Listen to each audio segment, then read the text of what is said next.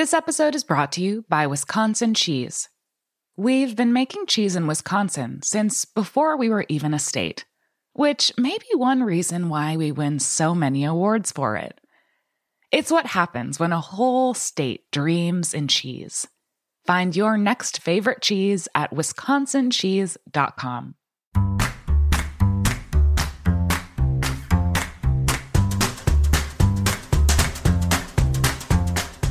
I'm Allison Kane, and welcome to In the Sauce, a podcast about building consumer brands from the ground up. I love doing this show because I get to interview everyone from production gurus to marketing and social media mavens, anyone who can guide me on this crazy journey. This is the story of building Haven's Kitchen sauces, but it's also the story of every growing brand because we're all in the sauce. Today, I'm speaking with Ryan Rogers, my former Target buyer. Ryan left Target after 18 years and now works at FDM Sales, working to build consumer brands as their partner and sales team. If you are an In the Sauce listener, you have definitely heard me talk about Ryan. He's a wealth of knowledge about the emerging brand ecosystem, but also about how Target works and how we can best work with them. Welcome, Ryan. Hi, thank you. Hi. In person. In person. This is my first in-person podcast since December of 2019. I definitely came to New York just for you. Oh, you're the best. So seriously, I think you actually listen to this podcast, or you've listened to some of it. I sure do. I mention you probably, I don't know, every fifth episode as a buyer who, you know, I don't think we were quite ready for Target, candidly, and I just wanted to work with you, honestly.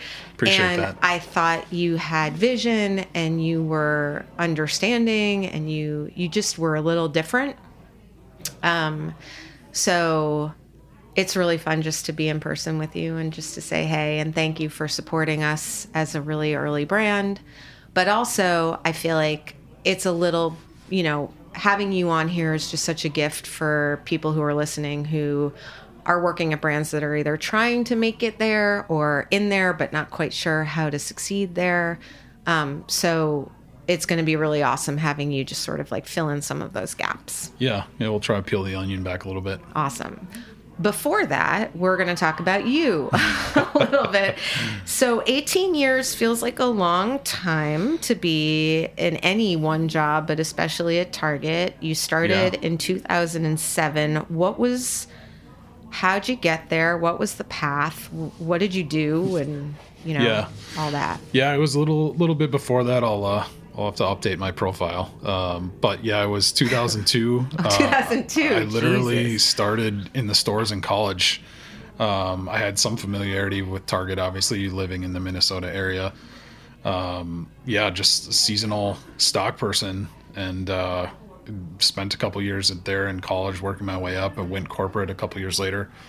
And literally just kind of, you know, I stumbled into food. Yeah. I was placed there, quote unquote. They, do a lot of recruiting and they just kind of create general athletes a lot of times. Right. And started, in like bakery or frozen and bounced around a little bit, and then ended up coming over to produce. And produce, like, when people think of produce, I mean, they think of like commodity potatoes and pineapples. Is that what you were buying? I came over on I was a little lower on the totem pole, but I think where we were at within Target was we were growing a lot within the refrigerated space. Mm-hmm. So, Doritos have been in all Targets for a long, long time, but refrigerated and frozen, it's literally the last, 10, 15 years, they've gotten more, stores within Target. So teams started to grow and they needed more people to do things. And a lot of it was, distribution through a lot of third party, and then Target was investing in their supply chain and it was growing really fast. And so coming over to produce, it was definitely in a growth mode. Right. We're expanding to all these stores and things like that. Were you clued in? I mean, obviously I know you weren't in the, C-suite at that point at Target, but Target's been such an interesting store just to watch as a human, forget about as a, CPG founder. Like Right. it's gone through a bunch of evolutions. It seems to always land on its feet, and it became kind of this place of discovery for beauty and for Sure. like skincare and stuff like that. Obviously, there was someone who was like, we should also do that for grocery. People are coming there to buy their fill in the blank. They might Right. as well pick up their milk as well. Yeah, I think, they were doing some of that. I think Super Targets were, right around 2000 or something like that. And in 2005, 6, when I was coming on, I think there was, I don't know, a couple hundred Super Targets or less. And I think as the crash was happening, I think they really looked at like, how do we drive consistency into the store?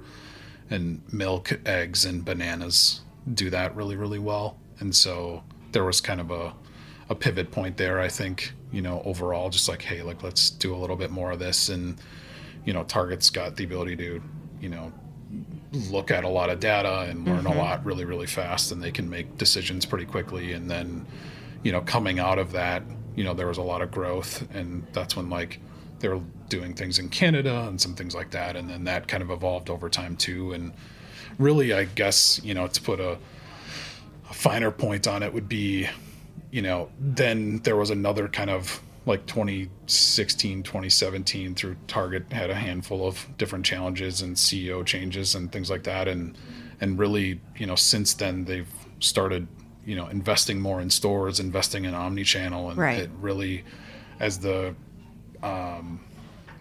pandemic hit, like Target was really set up for success, and they're kind of, I guess reaping those rewards a lot at this point. Yeah. So when you were originally brought in to produce, what was your actual job? Yeah, so I was doing more of kind of, I ended up on the sourcing team within the produce area. So that was definitely like true commodities. So I was helping source and work the supply chain for strawberries and apples and all kinds of fun fruit things. Right. And then I got, moved over onto more of the CPG side of produce. And that's where, I don't know, love blossomed, I guess, for lack of a better phrase. for sure. I benefited a lot from being in the background with working in tandem with a buyer, and we were taking a lot of meetings together. So I spent like 15 months kind of just like learning about these businesses, and then Target restructured their whole merchandising team, and they created, like, they made a lot of us who were doing sourcing into buyers, and I got put into a buyer role. Well, I had just spent like 15 months researching these categories and executing, but like taking a lot of meetings, a lot of line reviews, learning all about the business. And so when I got the reins, I was kind of ready to go, and I had kind of, not really realizing it, had my own visions and wanted to make my own decisions. And that's kind of, took off from there, I guess. Yeah. And I mean, when we sort of entered the picture, when we started talking to you, it seemed like you were a little bit unusual in the sense that I've learned that as I've left.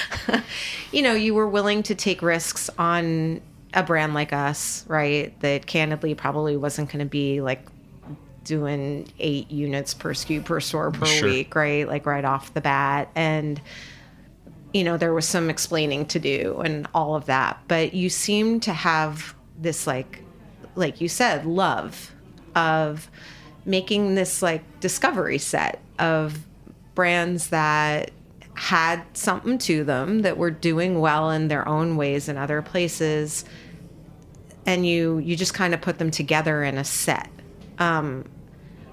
I guess the question is, I feel like we had a discussion very early on where you brought in Miyoko's, and the dairy buyer had said like no to Miyoko's or something, and then now they wanted them back or something like that. Like, did you kind of create this like catch-all for all of this like new weird stuff, or were you tasked with like a mandate to like build out fresh CPG, or how did it happen a little bit? Yeah, I would say I guess you kind of make your own luck in some respects, and then the stars aligned quite a bit. So we were kind of flowing all of our produce pogs, and you have a lot of perishable product in there that's going bad really fast. And then you have products that I was working in like snacks and plant-based that have a little bit longer shelf life, and that was starting to explode, and, you know, lobbying internally, gaining alignment with leadership, you just go like, hey, like, why don't you let me like take a run at some of this space, right? And we'll see what we can do. And then dovetailing with that is my personal desire to find cool stuff. Yeah. And, you know, ultimately, like, I had a lot of conversations with brand like yours, like, I just want to bring cool things into Target. Like, there's a lot of like soft lines in these other areas of the Target hearth and home and things like that are doing really cool things. Like I said in a lot of meetings, like, I think the Target guest should see this. Like, we should be, you know, out front on some of this. Right.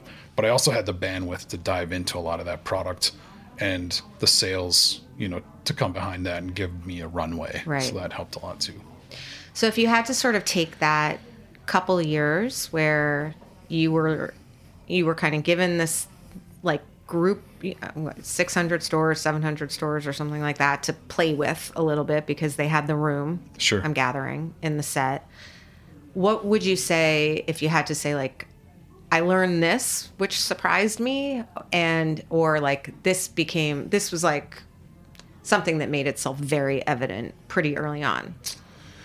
I would say the hardest part was I didn't have like a clear map of where all this space was coming from. Mm-hmm. And it happened over 2 separate years where we got a little bit one year, like 2018, and then we got more in like 2019 or 2020. I can't get my years mixed up, but you kind of start with a little bit and it's like, okay, I want to bring in all this stuff. I had, you know, the vegetarian plant-based set that had like 7 SKUs of tofu. And I was like, okay, like, it's a lot of tofu. Like, let's add some cool stuff in here. So, you know, I brought in a bunch of things, but then you take, you know, where the space was coming from, I would only end up with like, you know, I call it 7,500 stores that had like extra space to do even more stuff. Well, then you spread that across you know, multiple points of distribution, and you get, you know, you're starting to work with emerging brands, but then you're spreading them really, really thin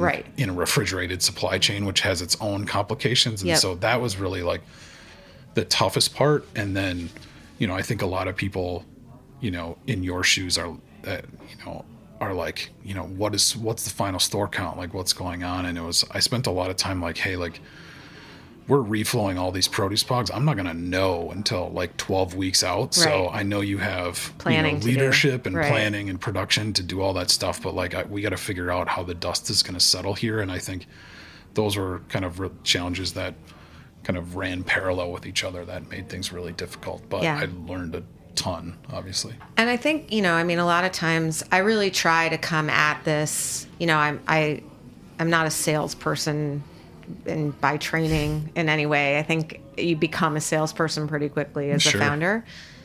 But I think part of the thing that, you know, we heard a lot, we continue to hear a lot, and is really true, especially if you're a fresh brand, is like, if you are going in, someone is going out. Like, we kind of forget, I think, because we live in this digital age, that a grocery store has an actual square footage and an actual, like, 4-foot set, and you take up 18 inches of it. And when they say they don't have room, like, they kind of mean they don't have room. Sometimes when they say they don't have room, that they mean I don't have room for you. But for most of it, though, like, I'm sure buyers would like to take in a lot more than they actually do. They just, there is a physical limitation to it, you know? And I would say in my shoes, I was trying to go and find what I thought was like best, you know, for plant-based. Let's take plant-based specifically. I was trying to find what I thought were like best-in-class sets. And so shout out to like the Lazy Acres of the world. I'm like looking at their set and it's like 12 feet. And I'm like, okay, I need to somehow, you know, pare 12 feet down to like literally 3 to 4 shelves. Right. So it's like, you know, they have 4 feet of like dairy alt and 4 feet of meat alt and 4 feet of fermented. It's like, okay, well, that at least gives me guardrails. Like, I can put this on, you know, I can put fermented on a shelf, and I can put, you know, cheese alt or dairy and then alt random on one shelf. Sauce somewhere. And then you don't even fit anywhere. Exactly. And then you got to find, you know, it's a bit of a catch-all. And I got a lot of pushback internally. It's like, hey, there's a lot of things going on in here. And I'm like, well, But Yeah. it's the discovery shelf. Yeah. And I guess that's part of my second question is like, so you're taking, 20 feet, you're condensing it into 3. And Shelves. Right. Right. Yeah. Exactly. Shelves. Yeah. And I would imagine there's a natural tension that occurs between velocity and kind of discovery and not cool factor, but like, the thing about Target and beauty, and we talked about this early on, is like you would go there to find something new and fun and kind of cool. And the fact that you can kind of recreate that in food protects you a lot from like all of this stuff that's happening in the grocery industry. Did you find yourself sort of defending all the time? Right. I had to have a lot of conversations around like usage occasion. So like, the Tofurkeys of the world would love nothing more than for me to carry, 4 different slices and a bunch of sausages. And, if you look at their top items, it's like, yeah, that makes sense. Right. But you got to look at when your guest is coming and how often are they coming, how often are they coming? Pre-pandemic, it's not as much as you'd think. You think about the normal person going to Target is you're going to make a detergent run, maybe one fill-in food trip.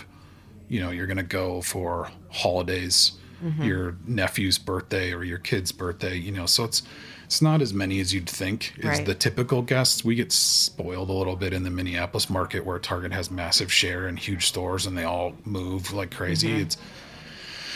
So, I was trying to build a set that was like, hey, I might not take your top items. And I realized that like you are like, not to be over dramatic, but you're living and dying by a buyer's choices. And I'm like, hey, like I'm going to take different SKUs because when that consumer is coming to the set, I want them to be able to have a reason to buy different things for different, especially in plant-based where there's a bunch of different things that you can carry and you can cover different meals of the day or things like that. I wanted that versatility in my set. So I had to explain that a lot.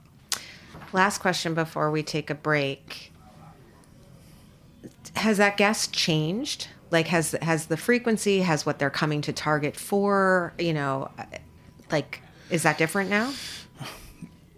I think the frequency is probably changing. Like, I think the consumer was like, in the pandemic was like, I don't want to go to very many places. And Target had teed itself up nicely. Very well for .com. Drive up, shipped, like, pick up in store, like all this different versatility. And then you take a bunch of people who had gone a few times a year and they're like, oh my God, now I can get everything in one I need to go in there for everything. And they have this and they have this. And I think there was a lot of people who ended up doing a lot of discovery and, and I'm not sure that has necessarily slowed down. Right. I think it's like, it's kind of given Target, some tailwinds, if you will, for all the right reasons. So, I mean, that's what our broker keeps telling us. Sure.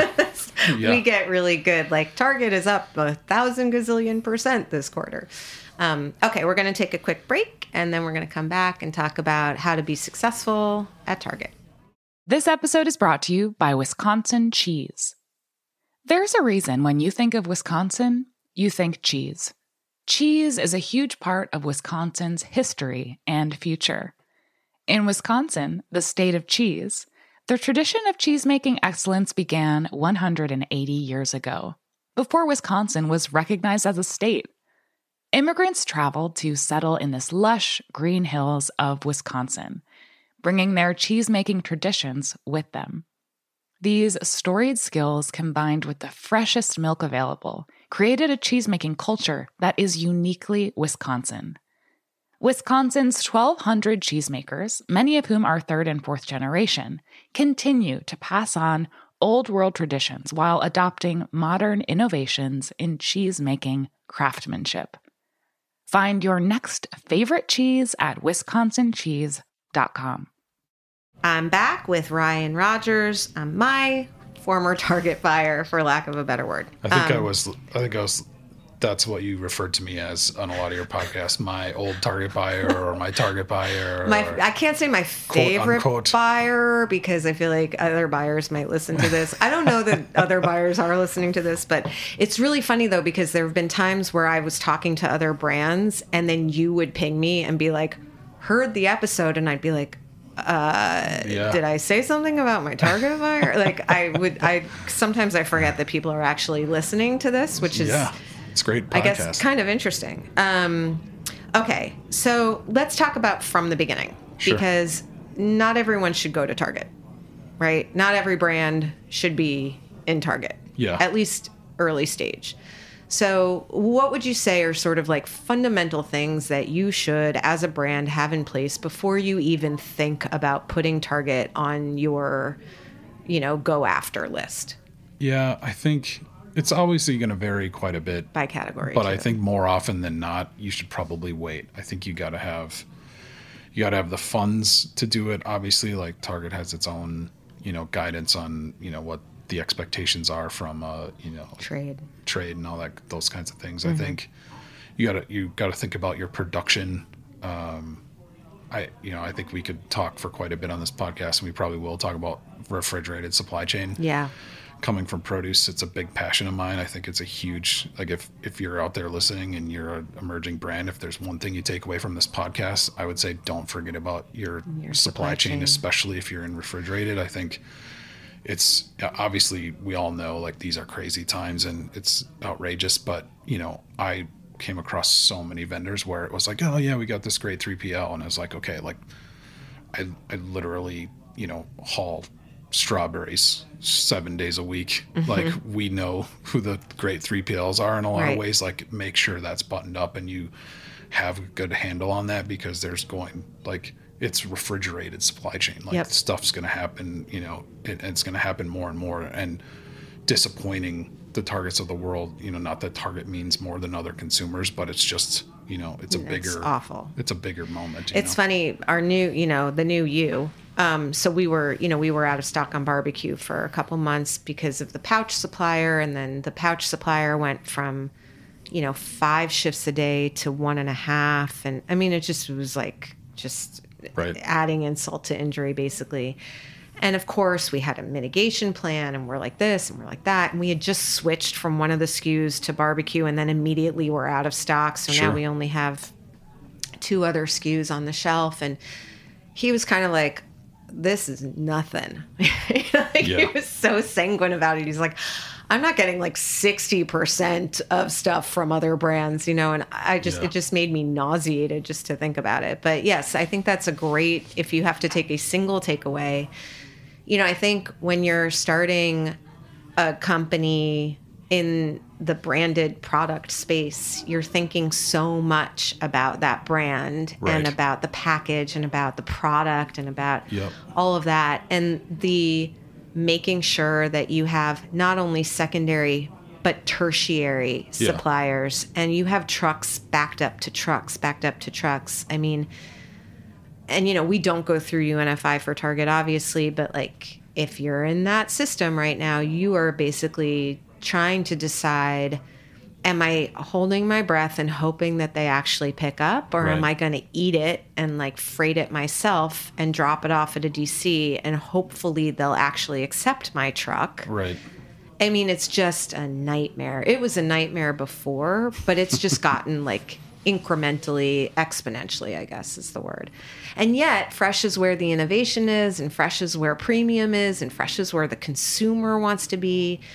And fresh is also what keeps people going to stores as opposed to direct to consumer, right? Like, yeah, and I think, frankly, it's a matter of time for so much of this. Like, center store is only going to get smaller, and fresh is only going to get bigger. Like, you think about the feet upon feet upon feet of like pasta sauce. Right. Like, I'm sure there's refrigerated fresh pasta sauces out there, but it's only a matter of time before like people convert more and more to that, and that all needs a place to go. Right.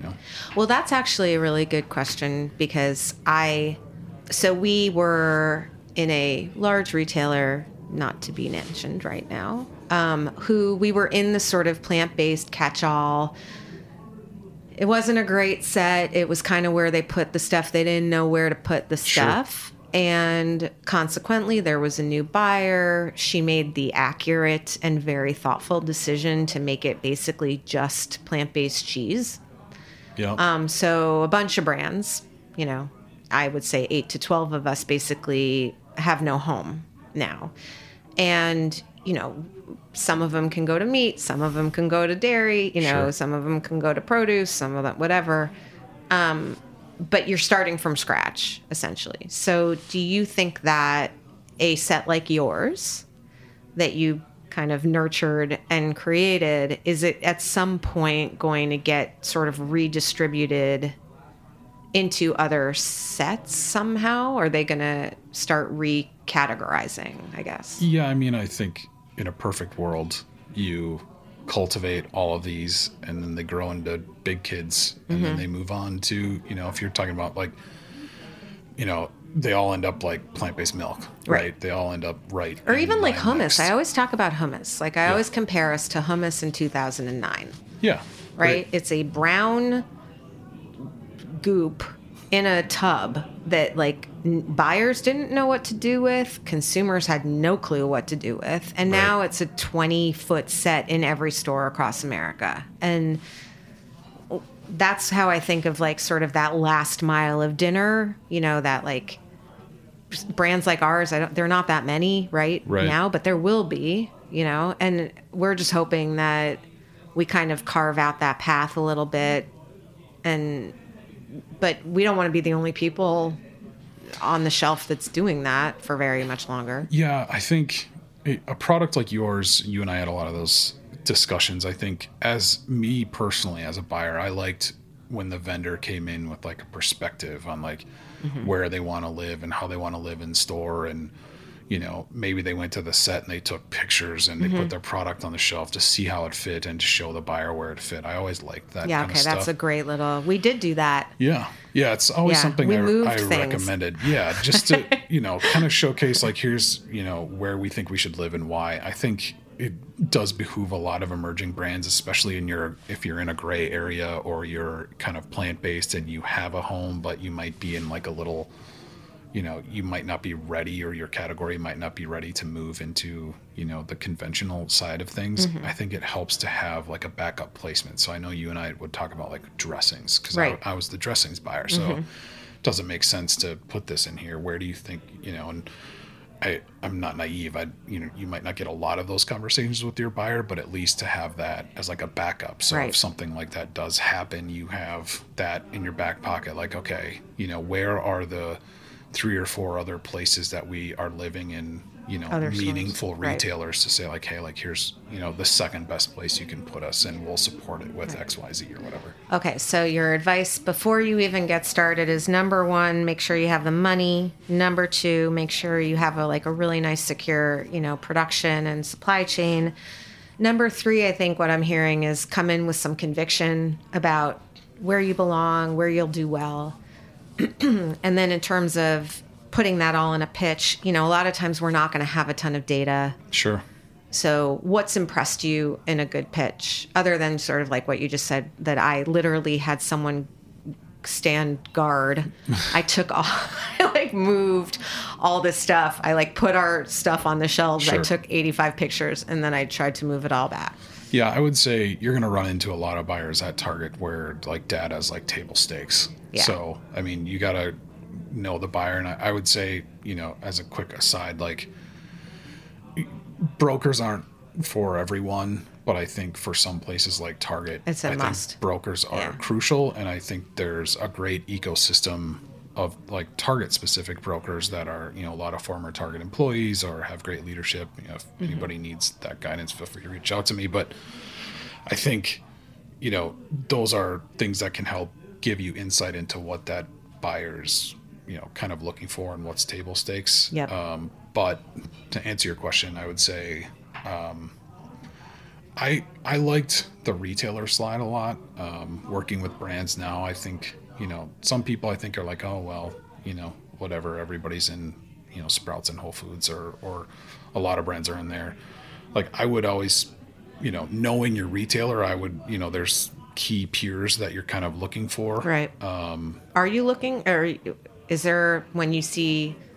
Oh yeah, I loved seeing Costco and Wegmans Right. On decks. Okay. I was like, because like I felt if like you can handle Costco, you can handle Target. Right? Yeah, and I felt like the guest was very similar to Target. You know, you're going to have that consumer going to probably both of those places, or really all three of those places. So, you know, I would take a lot of influence from their sets and product they carried, and go like, okay, well, you know, that's been, I shop at Costco. I love treasure hunting at Costco. If those guys took the time to do some due diligence on this brand that I think is interesting, like that would go a long way in my mind. That's actually really helpful advice, because Costco is a tricky one. Sure. Because you don't end up making really any money. I mean, you can make a little money and the top line's good, and maybe you get some scale and you get some efficiencies there. But by the time you've done like the dunk, you know, your bottom line is like a little bit of profit, hopefully.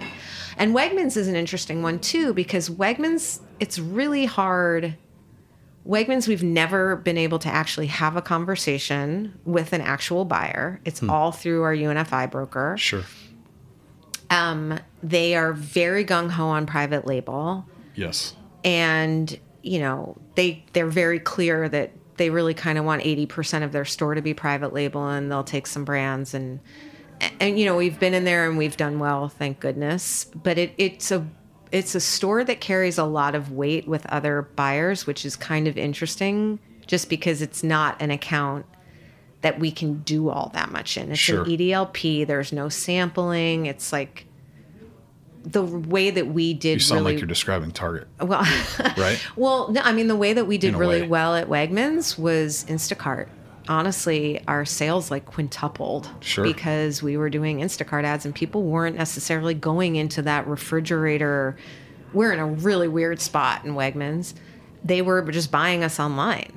And then that sort of got that flywheel going with them. And then we were able to get more distribution and more SKUs and all that. But it's it carries a lot of weight, I think, you know, for what they are. You know, from my perspective, I would just look at their sets. And as I was doing a lot of research, especially in the plant-based space, where I felt like, okay, I needed to catch up. Those were one of the ones like, okay, like here's, you know, how I feel is best in class. Well, how is like, you know, and when I say best in class, it's usually like the natural channel, like Whole Foods or you know, Lazy Acres, as I previously mentioned. And then you kind of go down to like, okay, what does the next kind of tier and maybe more direct peer of, you know, retailers look like? Right. You know, and how do I need to model that? So I think that's where, you know, in my mind, I was putting a lot of weight into there. And then I think from a Costco perspective, I know they're obviously very selective, and it's like, okay, well, if they're being super selective and these guys got in there, like that means something in my mind. It might not have put me over the top on a brand, but it carried some weight, especially with emerging brands. If there was something that I felt like it helped. Costco's a fun one also. I mean, we're not in there yet, but you know, it's a fun one because it is a treasure hunt, and you can create, you know, because you have that tray and you have sort of, assuming you have like a 3-pack or a 4-pack or whatever it is, you have kind of more space in a way to tell your story. And you can kind of get a little bit fun because you know that you're doing this like 12-week thing, maybe twice a year. You're in, you're out. It's, you know, and, but it's one of those things like you really have to be ready for it, you know? Yeah. Okay. So is there anything else that you've seen? Have you met I mean, I guess this is interesting, pandemic too. Like we met twice, I think. I came and I cooked for you. Sure did. It was delicious. Thank you. Did you meet every single brand that you put in the set? I think so.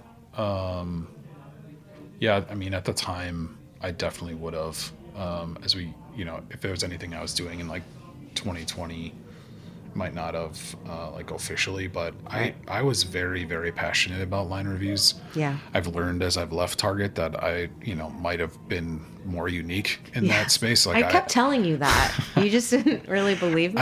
I really liked building out a cool set and finding things and winning, I guess, if you really want to put a finer point on it. So I was always taking meetings and trying to find cool things, Yeah. or at least get an education about the space. And, that probably comes from a lot of my produce leadership that I had, and that encouragement and things like that. And then obviously the bandwidth to be able to do that was great. So. And then last thing we talk about before we go into actually like, okay, now you're on shelf, then what? Sure. Was there anything that you saw in a deck or in a founder or in a sales presentation that was like a red flag or like this is not the brand for me, like that we should avoid? Yeah. It actually was pre-pandemic, and I won't name the brand, obviously, but I had... Does it rhyme? No, I'm just kidding. I had someone come in and sell me and give me their story of how their brand came to be was based. It wasn't a political position, but it was kind of in the realm of that. And this is why they created this brand, because of this. And I was like, I thought it was really interesting, but that was like the beginning of the presentation. And I was like, I was immediately out. Like, interesting. Like, I tried to sit on it. I tried, think about it. I was working with a broker on it, and I had told him immediately, like, hey, this really rubs me the wrong way. I don't know that I can do this. So I tried to be like thoughtful about it and not hold it against them. But I was like, you just got to be careful, what you say. I had another founder come in and, was a little, I guess, like loose-lipped on some things, of some personal opinions on some things. And I was like, that's,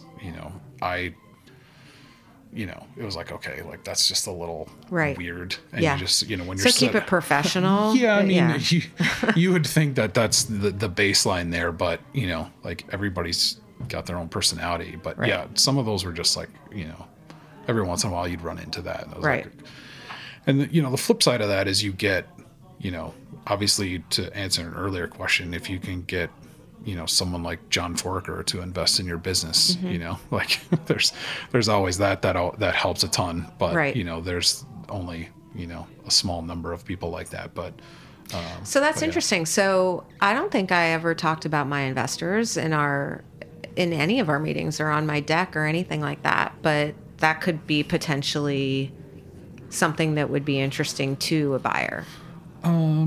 Just as like a vote of confidence. I think it can be. When it's too much, when it's like, these are all the amazing people that whatever, then it I bring up John. I mean, obviously he's very well known and very talented. I think, he had a long history at Target with his time at Annie's. So when he, spoke, people listened, especially leadership at Target. So that was like a very unique case. I've had a lot of vendors, before and after my time that are like, what's the, magic bullet here? What's the one thing I gotta have that's gonna just get this over the line? And I don't have an answer for you. Like, Jay-Z could be an investor in your brand, and it's an interesting thing to put on a slide, but it's not necessarily gonna get it done. Like ultimately, especially at a place like Target, like they're, it's very practical, it's data driven. Like I was unique in some way where I like to find younger things and build out the set that way and try and find some,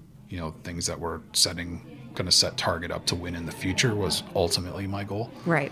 But yeah, it can help, but depending on who it is, like it might not matter at all or to the buyer. Right. So.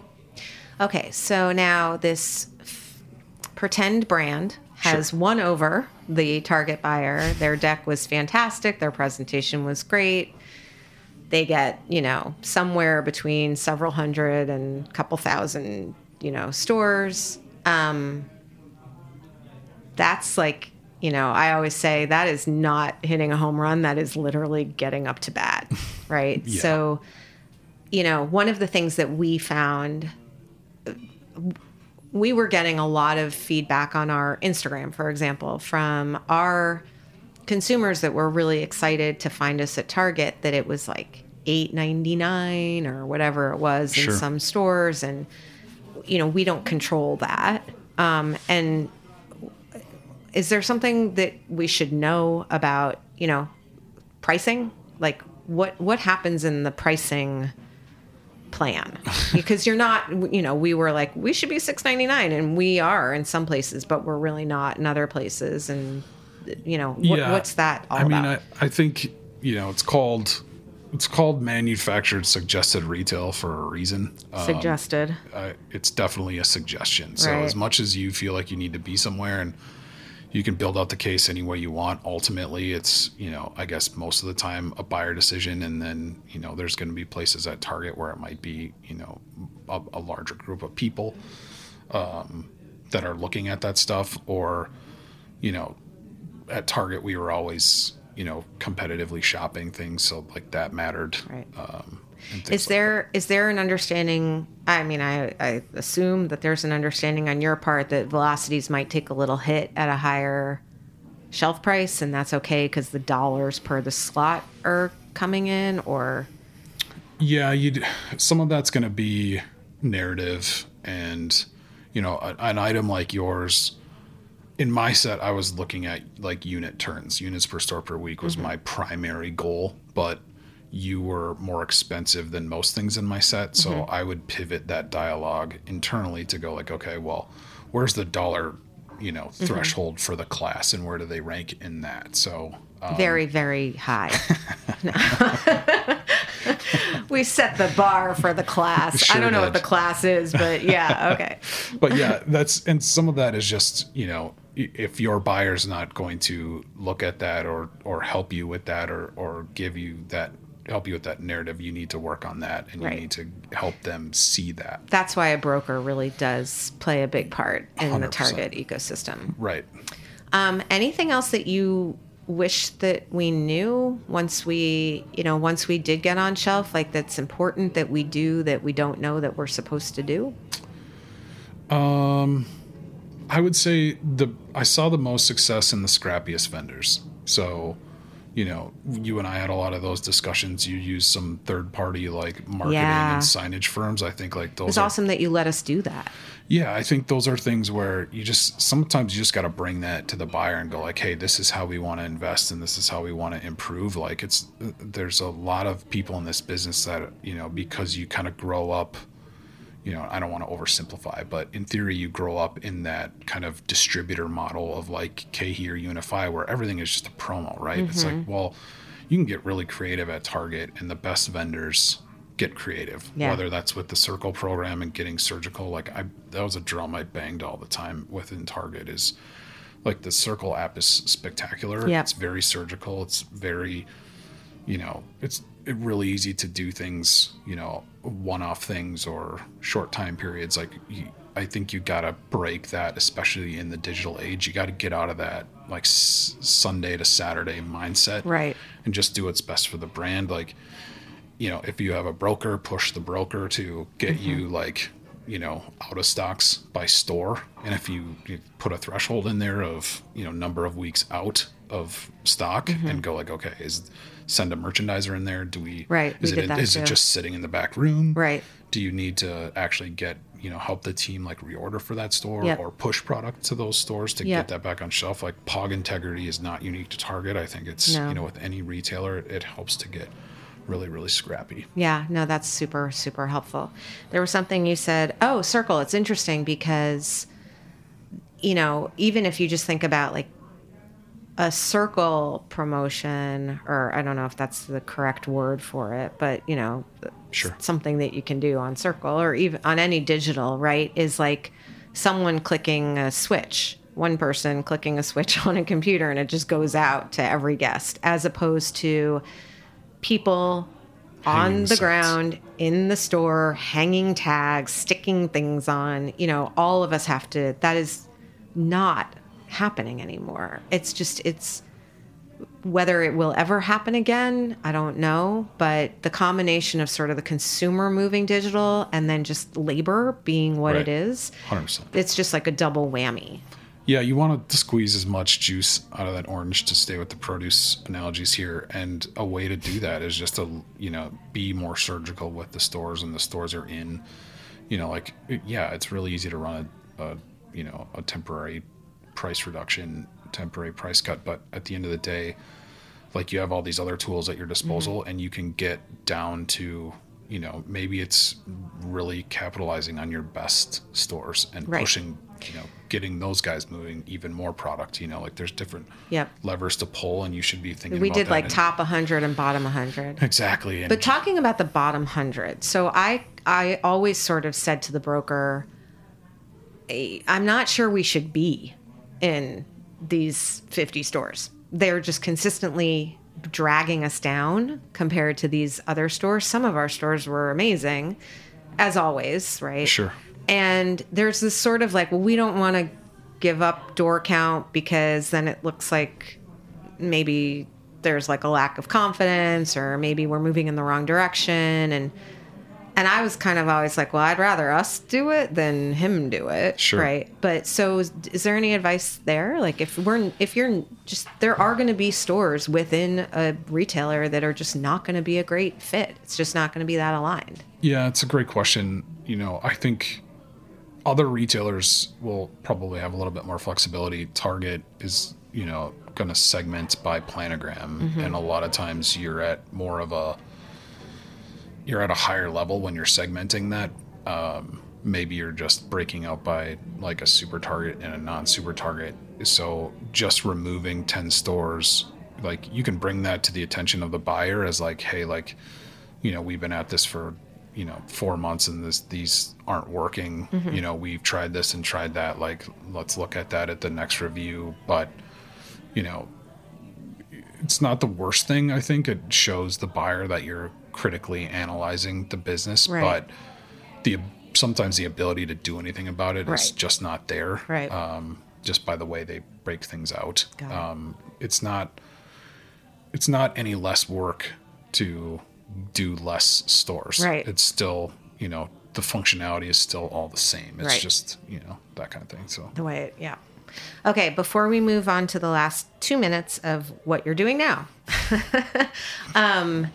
Last licks. Anything you just wish that you could like shout to emerging brands as they are trying to get on Target shelves or trying to stay on Target shelves? Like, I would say it's really hard to be patient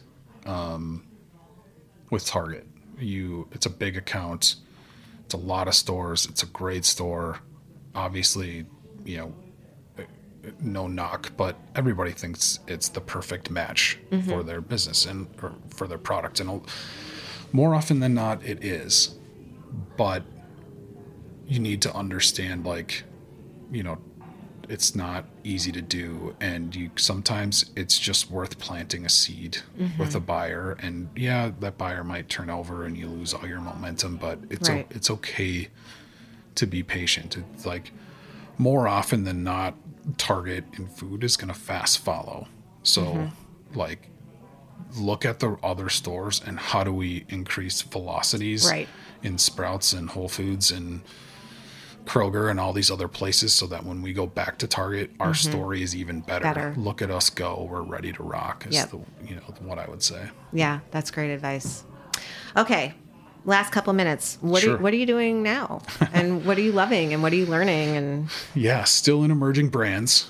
So I work for an external sales company that helps emerging brands grow.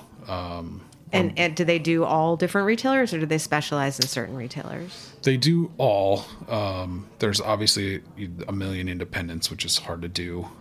So we're not a broker. We're more like just like external sales. So if you were at a Right. point where it's like, I have a dedicated amount that I want to set aside for a salesperson or a sales team, you would hire us for a similar amount. Yep. And we can turn on 25 people across the Right. country for you. My position is some sales, but mostly brand management. So they would assign you to someone like me, and I would help you, navigate the waters of, depending on where you are in your growth cycle. Like, Right. we're going to work from everybody who's, at first production run to, maybe a little bit more established that is just trying to fill in like the nooks and crannies of smaller accounts because they, started big with Whole Foods and, Kroger or whoever, and now they just need to fill things in. Right. So Do you generally manage brokers on behalf of the brands? Or, like, are you kind of part of the like broker management piece, or since you aren't? We would, right. I mean, we would have the direct relationships that a broker would. Right. Obviously, to bring it back to Target, like there's going to be a Target broker involved there. So there's going to be a little bit, there might be a second layer in there. But, from my perspective, as someone who at some point in time will be able to sell directly to Target, I would probably still align you with a broker anyways, right. because you need that day in and day out management of Target. There's a lot of other things that, maybe national brokers you could go without that our team can manage internally for you, whether that's KeHE or Unify or things like that. Right. So I mean, there seem to be like, Publix seems to kind of require its own little thing. Kroger seems to require its own little thing. Costco for sure. Target for sure. But we would have like direct sales reps to call on all of those guys. That's awesome. Yeah. I mean, the sales thing, that's the question I get. I get a lot of like, sort of like expletives about distribution. Sure. And then I got a lot of question about, I'm kind of ready, but I'm not really ready. And I don't want to hire someone for $175,000 a year who isn't going to be hands-on, who's used to having a team. Sure. And I don't know that they're going to change my culture. And, so everyone's sort of, but then, it's just, you kind of have to grow into it, but you have to have it to grow into it. It's just it's a tough one. And honestly, that's why we're positioned like we are. Right. Is because it's for those people who are, a lot of companies in that point that are like, okay, I don't necessarily want to hire 2 people and then have them hire, 12 brokers across the country or whatever that number is. Like, you can just turn us on for that price and or for a similar price, and we'll tone for you.